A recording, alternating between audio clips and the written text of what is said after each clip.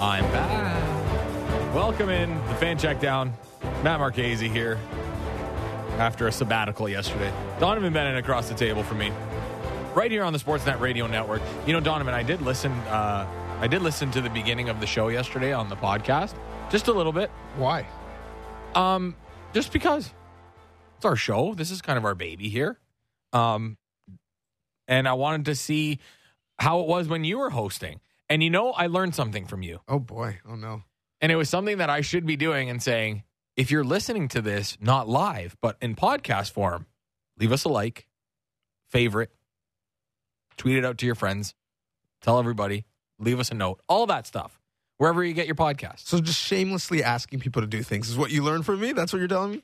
Yeah, but it's something you should be doing as a host. You should be doing that. We got to be promoting this thing because it's wonderful. And I missed it yesterday. We missed you. Did you?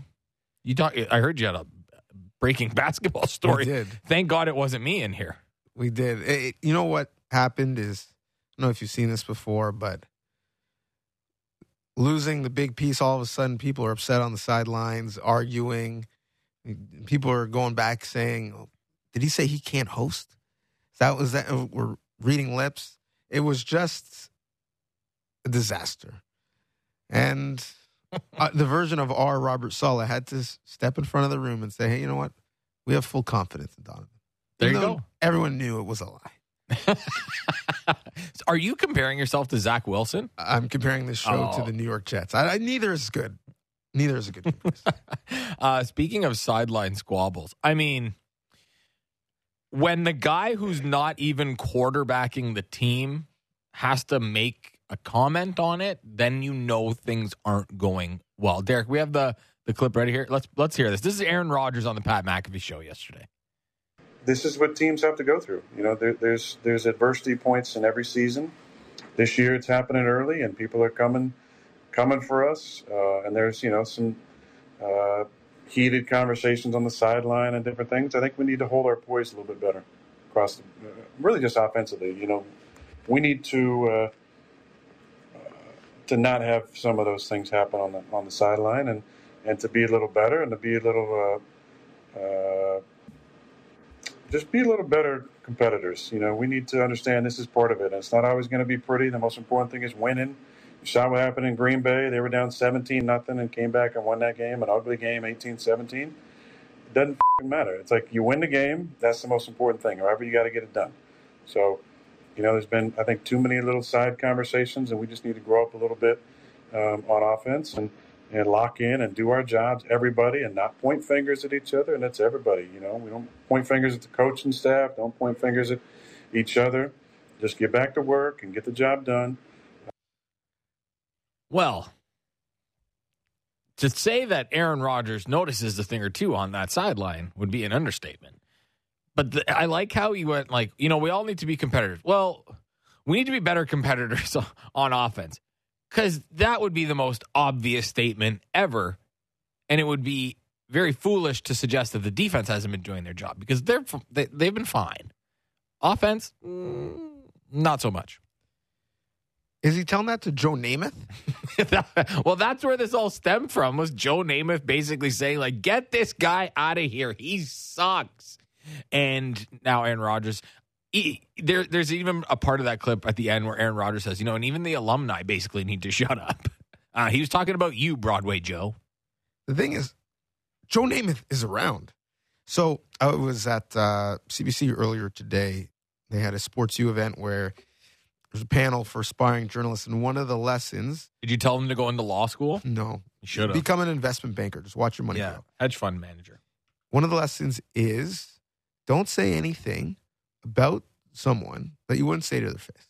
Because as you know, in our industry, lots of people just say things for clicks and whatnot, and don't go down to the ballpark to see that person, or just if they saw them in person, wouldn't keep the same energy. Joe Namath is around. He's always at practice. He's always at the facility. I feel like he would say that to Zach Wilson's face. But he has no shame, that man. But the thing is, the problem is, and we've talked about this before, the eye in the sky does not lie. It doesn't matter what players say on the sidelines. It doesn't matter what Joe Namath says in the media. It doesn't matter what, in fact, Aaron Rodgers says in the media. We all put the tape on and watch the tape. And the tape tells you the story. And Zach Wilson's tape tells you that he ranks dead last in passer rating this season. He could become the first player. Jeez. You can't even keep a straight face when you're reading it. He can become the first player in NFL history to be dead last in passer rating for 3 consecutive seasons. Wow. I'm actually if you're bad for 2 years, you probably don't get a shot the third year. This is the point. And they tried not to give him a shot. They tried to move on. They tried twice, actually, because there's the reports out there that they also tried to get Matthew Stafford. Aaron Rodgers was not the only one, which, again, leads us to believe they don't believe in this guy. So, Trevor Siemian, we're not going to go down that road again. We did that already. I think Zach Wilson needs a change of scenery. Speaking of post-game comments, after last year, when he literally threw a game away and in front of assembled media, he said that he did not feel bad that the team lost based on the fact that the defense had played so well. Let someone else say it's a team game.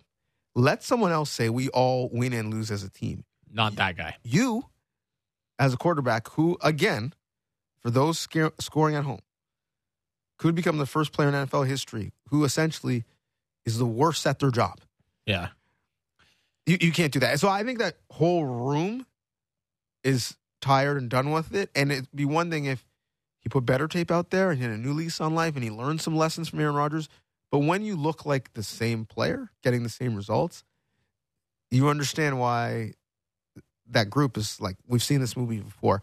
We're not sitting through this again, wasting the prime of our careers. I wonder how maybe quickly they try and get Aaron Rodgers on the sideline in New York to kind of help mentor Zach Wilson, like during the game. Yes, he's hurt. He's out for the year, whatever. Put him on one of those little scooters where he puts his leg up, doesn't have to worry about that. I mean, I don't even know if that's what you do for an Achilles injury. But I do wonder how quickly that's going to happen. Because he talked about the sideline squabbles, and he talked about how he didn't like that. We saw Michael Carter go at the running back coach. We saw Garrett Wilson get fired up on the sidelines with Zach Wilson and Nathaniel Hackett. And allegedly say he can't throw. I don't know if that's what he said. I'm not a good lip reader, but there are many people out there who have played I got to see this clip. I'm very good at that. Who have said he can't throw. Well, I mean, that would be the most obvious statement. Like, I think we all know that. It's kind of like the Jets saying, Zach Wilson is still our guy. We believe in Zach Wilson. We all know that that's BS. We can see it. We can also see that Zach Wilson can't throw very well. And he's killing Garrett Wilson's fantasy value, by the way. Oh, I know. Yeah, you and me both. I really like Garrett Wilson. I don't really like him a lot with Zach Wilson. Anyway, they're going to be 1-3 after this week. Do you think, I doubt Aaron Rodgers, although maybe he's going to be very interested in going to the game because Taylor Swift's there. Maybe he's a big Swiftie. But do you think we see Aaron Rodgers on the sideline with the New York Jets this year? No. Well, I mean, this year, sure. This week, no. One, I'm not sure Aaron Rodgers is even in the country. What we know about him... By the way, on Pat McAfee, on his Chiron thing, do you know what it says? What? Ayahuasca enthusiast, which is fantastic. Of course. Anyway, continue. If he has anything, it's a sense of humor. We know that Aaron Rodgers is not one that's just going to sit back and say, oh, traditional Western medicine, do your work. He's going to go and he's going to look for a solution. He's going to be in Germany talking to the same doctors that Kobe and Dirk Nowitzki famously talked to. He's going to essentially, and he has the means, either fly people in or fly out to take some alternative routes to getting back on the field as quick as possible. I think he might be back on the sidelines this year trying to play. I don't know how prudent it would be, but I think he'll push that envelope. I don't think he's going to be on the sidelines this week. Even if he was, I don't know if he can help because he can't take the field. This is, and we talked about the fact that the Jets have had some offensive line issues, shuffling guys around. Their pick and Becton might be a bust at this point. So let's just use a neutral setting. Mm-hmm. When there is 0 pass rush wins against Zach Wilson, do you want to know what his numbers are? I do want to know. Get comfortable. His QBR is 7.6. That is last. His completion percentage is 52%. That is last. His yards per drop back is 4.9, 29th. For context, the average QBR when there are 0 pass rush wins is 70.3. 10 times. 10 times better than his. His completion percentage in his career is 54.9%. That is not good enough to win at the NFL level. Remember when it used to be good when you were in the 60s? Now it's good when you're in the 70s. That sounds like Troy Aikman's completion percentage, actually. Troy Aikman has 3 Super Bowls, okay? And a couple Emmys. How about we? Troy Aikman. How about we put some respect on his name? Troy Aikman's numbers are like Joe Flacco's. Well, actually, Joe Flacco has better numbers. Well, he's got 3 rings, and Flacco has 1. So is Joe Flacco getting to the Hall of Fame? Joe Flacco would be better than Zach Wilson right now, of course. In this offense. The corpse of Joe Flacco would be better than Zach Wilson right now. Shout out Joe Flacco. Okay, we got to move on. Speaking of quarterbacks, so Jameis Winston's getting the start this week. Derek Carr's hurt, the throwing shoulder, not great. Derek Carr calls him a starter in this league. 10 of 16, 101 yards, no TDs, no interceptions last week in relief against the Packers, who we will talk about later in the show ahead of the Thursday nighter. If he shows well before Derek Carr comes back, do you think teams make a call? Knowing what we know about Jameis Winston is that, well, he has the tendency to get very erratic. He can throw a lot of interceptions. But if he shows out well, do you think a team like the New York Jets looks at it and goes, you know what? We should make a call. And if you're the Saints, knowing what you know about Derek Carr and being a slightly above average quarterback, maybe just average, do you listen? Yes and yes. It would be malpractice if you don't. Does Jameis Winston have the propensity to go 30 for 30 on you and give you 30 TDs and 30 interceptions? Sure he does. Will he throw some fun balls for no apparent reason? For sure. But you know what he can do? He can get hot and win you a game or 2 or 3. Zach Wilson has not shown you the ability to get hot in the same way. So certainly, physically, Jameis Winston can do it. And more than anything, it would give some energy to that room, to that locker room, to that sideline, which is one of the major issues. It would give them some hope. So yes, I think so. And if you're the Saints, what do you care? Get some pick capital back in return for a player who, if all things go well, you're hoping to not have to use? Well, the only thing that I'm thinking is, if you are the Saints, if you think that you are good enough for what? A Super Bowl run. Or a then deep playoff run. Delusional. Well, okay. Delusion aside, the New York Jets are delusional too. But my point is that if you believe that you can get there, which I'm sure the Saints believe that they can get there, because everybody believes that they can get there when they're 2-1. Do you take that risk? Do you? Because Jameis would be one of the better backups. No, I wouldn't say the best backup, but he would be one of the better backups in the league. Yes, because let's play out the game theory, and we'll continue down your road of delusion. I live in a world. I like to swim in the pool of truth every once in a while. Okay, well, let's bring it back to the deep end. If you think by some way you, as an organization in New Orleans, is a Super Bowl ready team right now, which again, I question. If you do, the only way that's the case is if Derek Carr is healthy and playing his best football. So if you need Jameis later, guess what? You're not a Super Bowl contender anyways. Mm-hmm. So you might as well move on. What's the difference between if you got stuck in a scenario and you needed someone to play for a series or a quarter? Is the Taysom Hill experiment that much worse than Jameis? Well, they don't even let the guy throw. He's a tight end in a quarterback's body or something like that. remember when Sean Payton basically said he's the next incarnation of Steve Young? And they held on to him forever because he was going to be a quarterback in waiting? Do we have any information if that is Sean Payton's illegitimate child? Like, do we know that? Because that's what it felt like for the longest time. Anyway, we'll talk more about QBs later on in the show because the Raiders have a QB problem among so many other things. Apparently, they might have a QB problem as well. But to preview the Thursday nighter from the Detroit side of things, Colton Pouncey from the Athletic joins Matt Marchese and Donovan Bennett here on the Fan Checkdown. Colton, how are you today? Doing good, guys. How you guys doing? We're good. It's a fun matchup tonight. Every time there's a divisional game on a Thursday night, we pay attention anyway, but you pay a little bit more attention. And in this case, two teams that won in the Lions that I thought they would be where they are. The Packers maybe a little bit more surprising, but Detroit comes into this one on the heels of a nice little win over the Falcons, where the defense I thought was very good. What's been the biggest improvement in the last calendar year with this defense after they started out so horribly last year? Yeah, to me, it's a couple things. The improvement in the second they've added.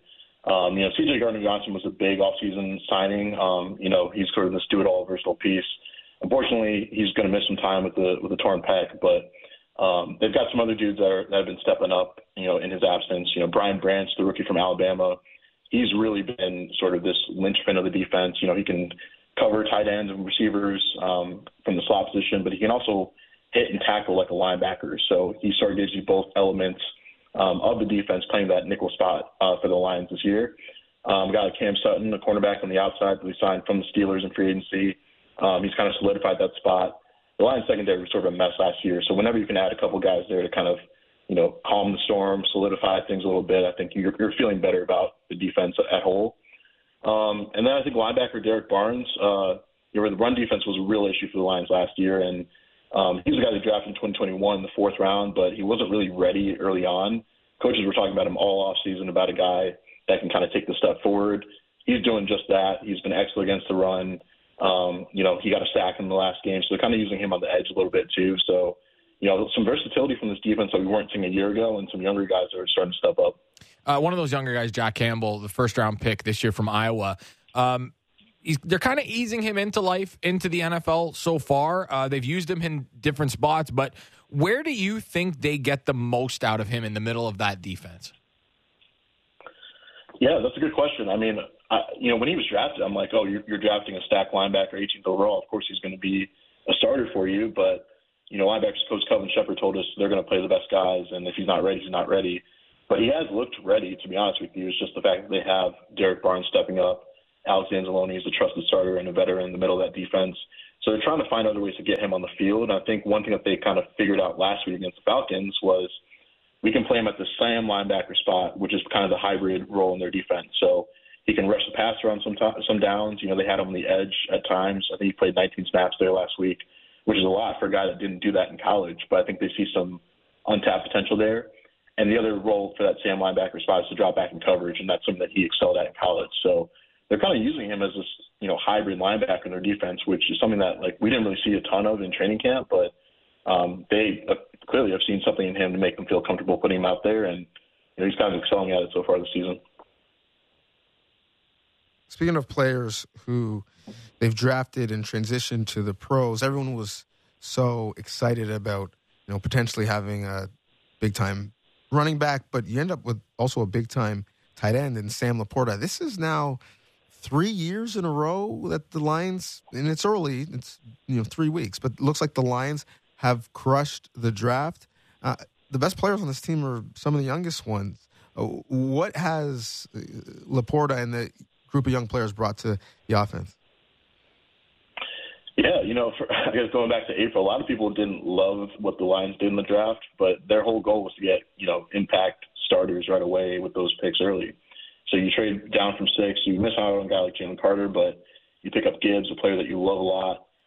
Brad Holmes said he was ready to take him at 6 overall if he didn't trade down. So you got him at 12 and then picked up the 34th overall pick, which ended up turning into the Sam Laporta. And now you've got these two guys to help your offense to kind of prevent regression. Last year they were top 5 in scoring. They wanted to maintain that. And when they did, that was getting those two guys in the mix. And so speaking about Laporta specifically, I mean, he's been everything they've wanted from the position. Obviously they traded T.J. Hawkinson last year. That, to me, always said, they didn't want to pay TJ the money that would take to kind of reset the market, which is what he wanted and ended up getting. So from their perspective, it didn't mean they didn't value the tight ends at all. It just meant, hey, we're going to get our own guy in here, get him on a rookie contract, and he's going to come in here and produce. And that's what Sam Laporta's been able to do right away. I think he ranks first among all tight ends in receiving yards this year, second in catches through 3 games. He's breaking a bunch of early records through 3 games for a tight end. So he's been everything they've wanted and more. So it's been cool to kind of see him progress in the NFL so far. In many ways, Goff has been everything they've wanted and more. Sometimes we put a moniker on a QB that they're a system QB, and it's almost like it's a swear word. But when you look around the league, there's a bunch of offenses who wish they had a QB that just could run their system. How important is Goff been as a steadying hand on that offense and that team? Yeah, he's been the key to it all. I mean, there are system quarterbacks, and then there are, guys that you build around as a system. And I think that's what the Lions have done with Goff. He has a great relationship with Ben Johnson, the offensive coordinator out here, who's a very bright mind, and he's going to get a chance to be a head coach someday soon. But those two have a great relationship. They talk about plays. They've taken stuff that worked well for him in L.A. with the Rams and have brought him to Detroit to make him feel as comfortable as possible in this offense. And it seems to be working. I mean, last year he was one of the better quarterbacks in the league, made the Pro Bowl. Gotten off to a good start this year, and he's playing confident football. He's not really turning the ball over a ton. He's making smart decisions, getting it out to his playmakers. He's got a good offensive line in place. So they've surrounded him with enough talent to compete and win some games here, and I think he's thriving because of it. Colton Pouncey from The Athletic joining Matt Marchese and Donovan Bennett here on the Fan Checkdown. Another piece of that offense is Jahmyr Gibbs, and last week totaled 17 carries with David Montgomery out. Only had 2 targets. He had the 1 catch. Montgomery is expected to be back in the lineup tonight after missing last week with the thigh injury. How do you think they deploy the 2 backs? Because we saw in week 1, Jahmyr Gibbs had a couple of really nice runs and explosive plays, and David Montgomery kind of plodded along up the middle of the field, which is fine because there's a role for both of them. But how do you think that this is very kind of game dependent between how these guys are used each and every week? I do, and that's exactly what I was going to say. It really seems like it's going to depend on the flow of the game. Week 1, he only got 9 touches, I believe, but 1, the Lions are trying to bring him along slowly, and that's something Dan Campbell said after the game. And 2, when it was a close game in the fourth quarter, they wanted to probably keep Pat Mahomes off the field a little bit. In a situation like that, you probably rely on a bruiser, the guy's going to get you the tough yards between the tackles. And for the Lions right now, that's David Montgomery. But if they are trailing in some games in the fourth quarter and you need a pass-catching back out there, I think that's where you turn to Gibbs. So I do think there's room for both these guys to kind of feast on this offense. Both guys have, their own strengths and weaknesses, but I think the Lions kind of view them as co-starters and 2 guys that can produce on the field together even. We've seen that a couple of times. So I think they'll get creative as the season goes on, but probably early on still trying to ease Gibbs into the mix a little bit. Talk to me about how the fan base is feeling, how the city, the state is feeling. You have a dream start week 1 after there's so much hype, and then you come back to earth a little bit. There's lots of Canadian Lions fans all across the Michigan border, but what is the state of the emotions with the fan base given how up and down the team has been to start? It's kind of a roller coaster. Like, sometimes I joke that they don't know how to handle themselves if they actually have a good team. Because going into the season, there's a lot of excitement, high expectations, but also I think for some this uneasy feeling that we've seen this movie before, we've had expectations before, and they've let us down. So after the Chiefs game, they're all riding high, feeling good about themselves. We're going 17-0, and then they have to let down the next week against the Seahawks, and it was like we're a joke again, So there is some highs and lows with this fan base that you just got to ride it out with. But when you win some games, you string along some wins here. I think that's how you capture the fan base and convince them that you're a good team for the course of the season. And that's on the Lions to do that. They didn't make the playoffs last year. They went 9-8, so they still have some things to prove. But I do think they're on the right track, and this fan base is largely behind them, even though there's some roller coaster sometimes. I like how you put it as a roller coaster, because last year, the way things started, we're watching this and going, man, this defense sucks. Like, they can't stop a nosebleed, but the offense is so good, and they're, bordering on elite the way that they put up points when, they didn't have Jamison Williams, and DeAndre Swift missed a bunch of time, and they turned Jamal Williams into a touchdown machine, and Jared Goff looked great. I wonder about this fan base maybe trying to get excited, but also temper expectations. Because like you said, they've been there before. They've seen it. But over the course of the calendar year, and maybe even just, let's say, over the last 8 months with how they finished, do you think that there's more the belief that this team is closer to a championship than further from a championship? Yeah, absolutely. The last 13 games, I think they've won 10 of those. So they've kind of gone on this run here and have captured some people along the way. And, I guess a lot of fans that have been watching for the last, 50-plus years know that the Lions have let them down historically, and maybe they're somewhat guarded because of that. And, hey, that's understandable. You got to go out and you got to prove it. It's been 3 games so far this season. But I do think they're on their way. I think this year probably the goal for them is just to win the NFC North and then see what happens in the playoffs. And I think next year you could probably have some more, more of the Super Bowl conversations if they continue adding to this roster and the core that they've built. So baby steps here, but I do like the progress they're making. So with Jared Goff, when that trade was made, Donovan and I have had this conversation. When that trade was made, Jared Goff was basically the throw-in to make the money work. It was all about the draft picks. It was never going to be about Jared Goff. They were going to draft his replacement. And some people may have even believed, and I do believe in Hendon Hooker, but I don't know that he is the replacement right now for Jared Goff. He's got 1 year left on his contract, and we've seen guys like Daniel Jones get paid, where Jared Goff has an actual track record in the NFL. Do you think that Jared Goff extension is on the top of the to-do list for this Lions front office? And do you believe that he is going to end up being among the top 5 or 6 highest paid players in the league when it's all said and done? Yeah, that's a big question here that people keep, I guess, putting off a little bit. Is Goff your guy long term? I think he's shown just the past couple of years that he can be a guy that you can win with. But obviously another franchise determined that he wasn't that guy and that, he couldn't get them over the top to ultimately win a Super Bowl. So that's going to be the question. I think for the Lions right now, this is a franchise that hasn't won a playoff game since the 1991 season. So I think they're just more focused on winning one and then having that conversation later on. But, I think Brad Holmes, the GM out here, did say that they've had some internal conversations about an extension. And I would imagine if, the season goes according to plan and maybe they win a playoff game, they'll find a way to keep him around because you don't want to lose that momentum right when you're starting to build it up. But it is a question, is Goff the guy? Can you give him that much of the cap space, however much it's going to take to kind of keep him around? He's going to be happy. Can you do a Geno-type deal where it's a shorter-term, high value, one of those deals maybe? I'm not really sure what it looks like, but I would imagine they try to keep him around just because they're starting to build something here. Yeah, they really are. I had them picked to win the division. I still feel pretty confident in that, but it's going to go a long way tonight if they can beat the Packers, especially on the road in Green Bay. Colton, thank you so much for taking some time for us today. Greatly appreciated. Absolutely. Thanks for having me on, guys.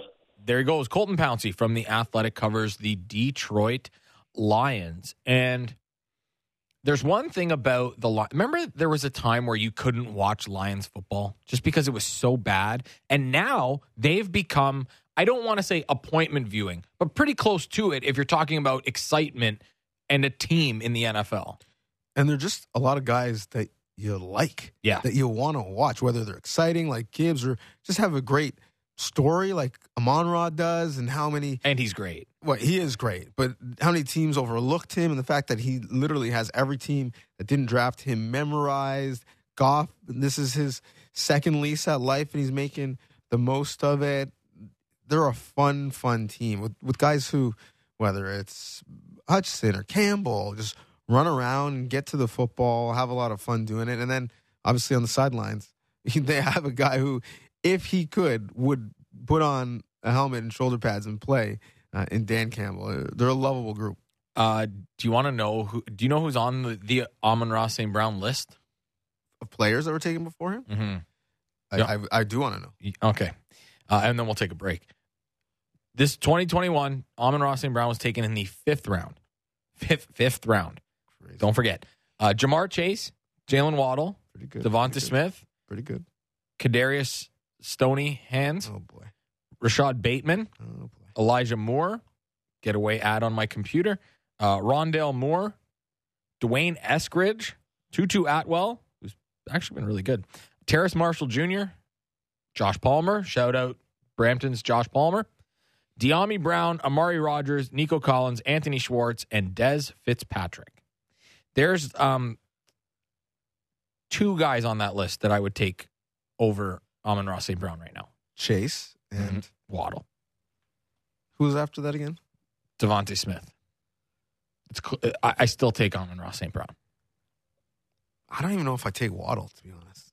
It's close. It's not I think I would, but it's not like so. It's such an egregious line that I couldn't be swayed one way or another. Amon-Ra, when healthy, puts up Cooper Kupp-like numbers. He's Back-to-back 102-yard games. He had like 70-something in the first game, and it's like, oh, my God, he's human. Well, he's shown in the last two he's not that human. So that'll be fun from the Detroit side of things tonight. We're going to take a break. When we come back, Ryan Wood covers the Packers for USA Today. Will join us, and we'll look at the 2-1 Green Bay Packers after a fairly impressive comeback against the New Orleans Saints. That all when we come back. Matt Marchese, Donovan Bennett, right here on the Fan Checkdown on the Sportsnet Radio Network. Big opinions and in-depth conversations covering the Leafs, Jays, Raptors, and the NFL. The JD Bunkis Podcast. Subscribe and download the show on Apple, Spotify, or wherever you get your podcasts.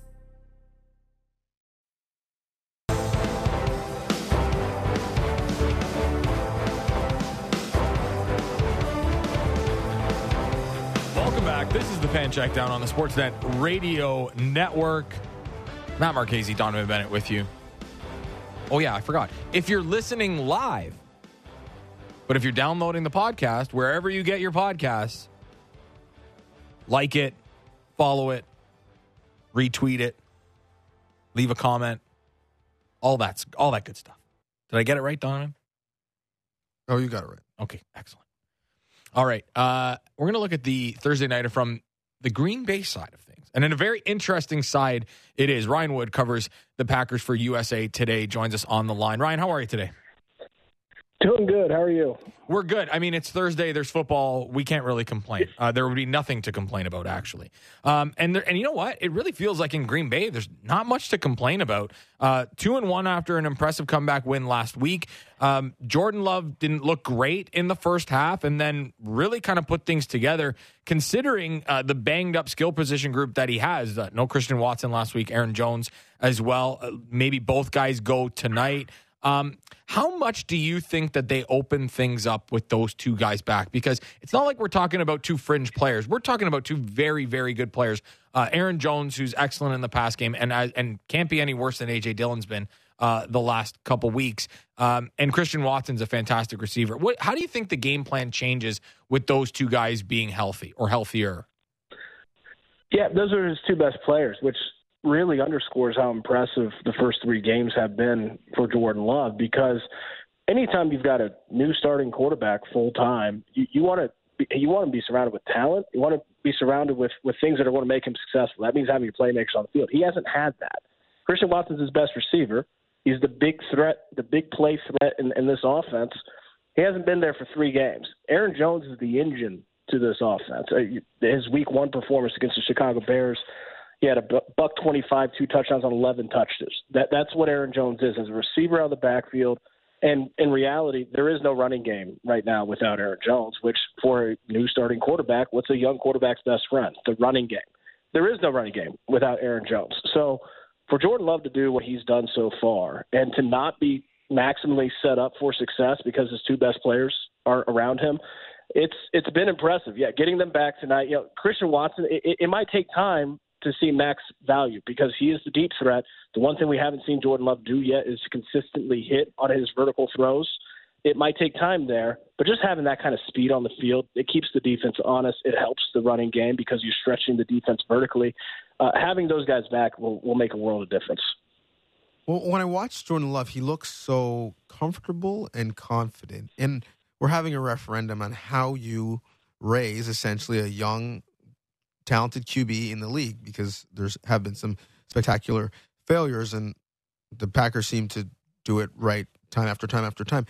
How helpful has it been for Love in that group? One, that he's been around for a bit and the locker room knows him, but two, so much of the group he's leading is young, is his age or younger than him, that gives him that authority in the locker room and in the huddle. Yeah, Matt LaFleur said it this week. You want your quarterback to be one of the guys, first and foremost. You want him to fit in, and that really galvanizes the locker room. And we've seen that carry out onto the field. Think about this. Jordan Love's final college season at Utah State, he threw 17 interceptions. That was a big knock on him coming out of the draft. Tremendous athlete, great arm talent, but will be careless with the football. 17 interceptions his final college season, through 3 games this year, 7 touchdowns and 1 interception. He's taken tremendous care of the football, almost like he had 3 years to sit behind and learn from the best quarterback ever at taking care of the football, the highest interception to touchdown ratio of all time in Aaron Rodgers. You can see that influence with how poised he is, how deliberate he is with where he throws. It's very clear he's got a firm grasp of the offense. He'll take a check down. If there's free yards there, he won't force something. He'll take what the defense is giving him. And that's a really promising sign for a young guy, because, it can go the other way. You can have a young quarterback come in and want to prove right off the bat that he can make every throw and put the whole offense on his back and make some bad decisions. Jordan Love is not making bad decisions.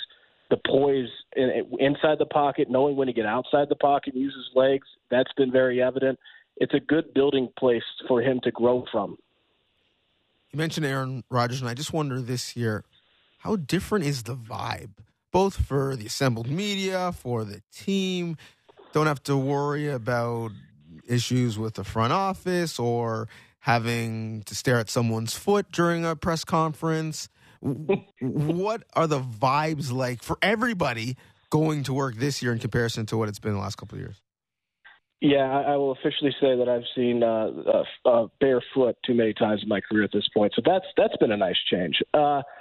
Look, Adam Stenavich, the offensive coordinator, said it himself, that this team is so young. It's the youngest team in the NFL. And they've got like 15 rookies on their team. Romeo Doubs and Christian Watson are the veterans at the receiver room. They played half the snaps last year as rookies. They're in their second year. That's how young this team is. Adam Stenavich said, this group doesn't have scars yet. Look at last week, for example, 17-0 down in the fourth quarter. That's a game that you don't win that game. You have no business winning that game. When it's 17-0 in the fourth quarter, that game is over. But veterans, they might know that. They might have accumulated those scars. A team full of rookies, they don't know better. They just go out there and they play until the final whistle. And that's what they did. They messed around and ended up scoring 18 points in the fourth quarter and coming back from 17 down.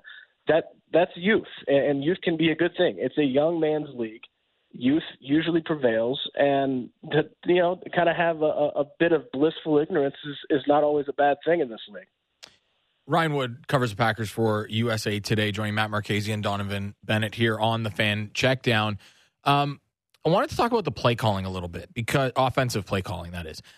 Have we seen a little bit of an expanded playbook here with Matt LaFleur, with Jordan Love as the quarterback? Because, Aaron Rodgers, I'm sure, had a lot of say in what was going on with the play calling. Maybe, I don't want to say they couldn't get super creative, because Aaron Rodgers has the skill set to do basically anything that you want a quarterback to do. But have you seen a different Matt LaFleur with a younger quarterback and maybe someone who's willing to try to be a little bit different maybe than he was with Aaron Rodgers? I think it's more what you're not seeing. You're not seeing a quarterback change the play call before the snap of the line of scrimmage, which Aaron Rodgers had full autonomy to do. And that's not a bad thing. Aaron Rodgers played 2 decades in this league. He's got 4 MVPs. If he sees a look that is a bad look for the playbook and what the call is on the field, you don't want him to just line up and snap the football into that look. You want him to have that autonomy.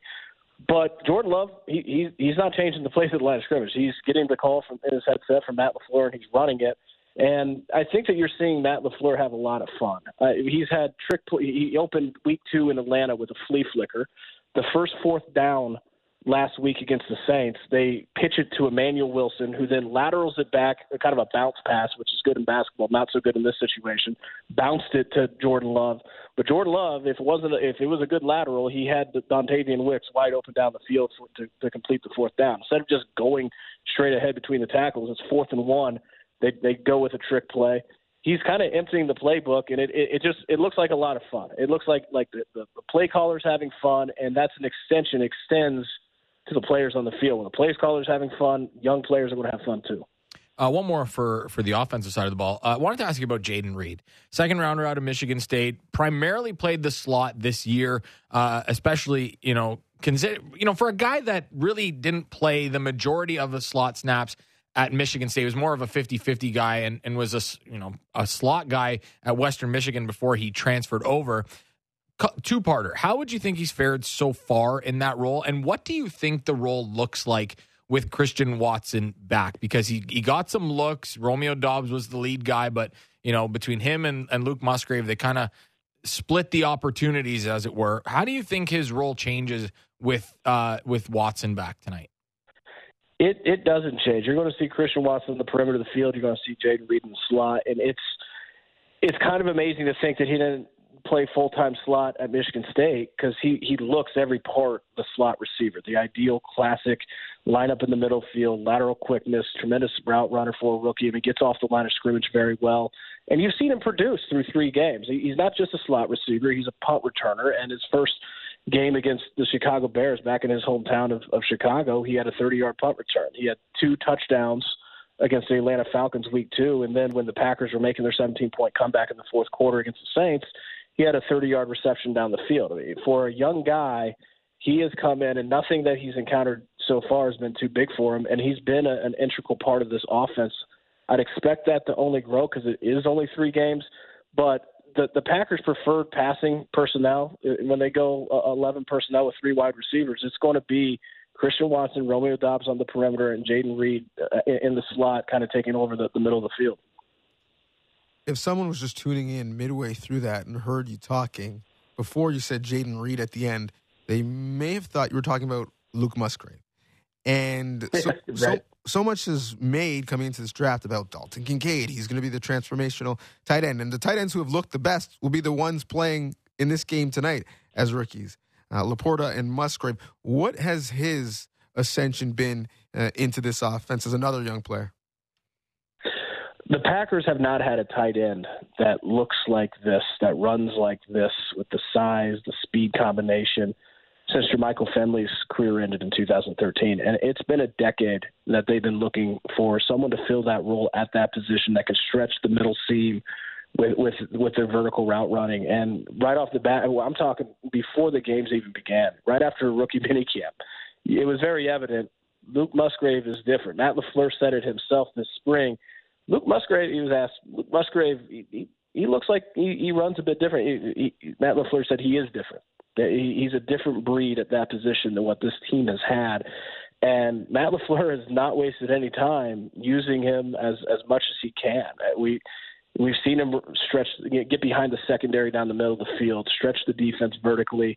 And the Packers fans have caught on pretty quickly. His first catch against the Saints on Sunday, you heard it sounded like a boo, which was interesting, but it wasn't a boo. It was a Luke. The Luke chant is already out, very much like John Kuhn in the past. So it's.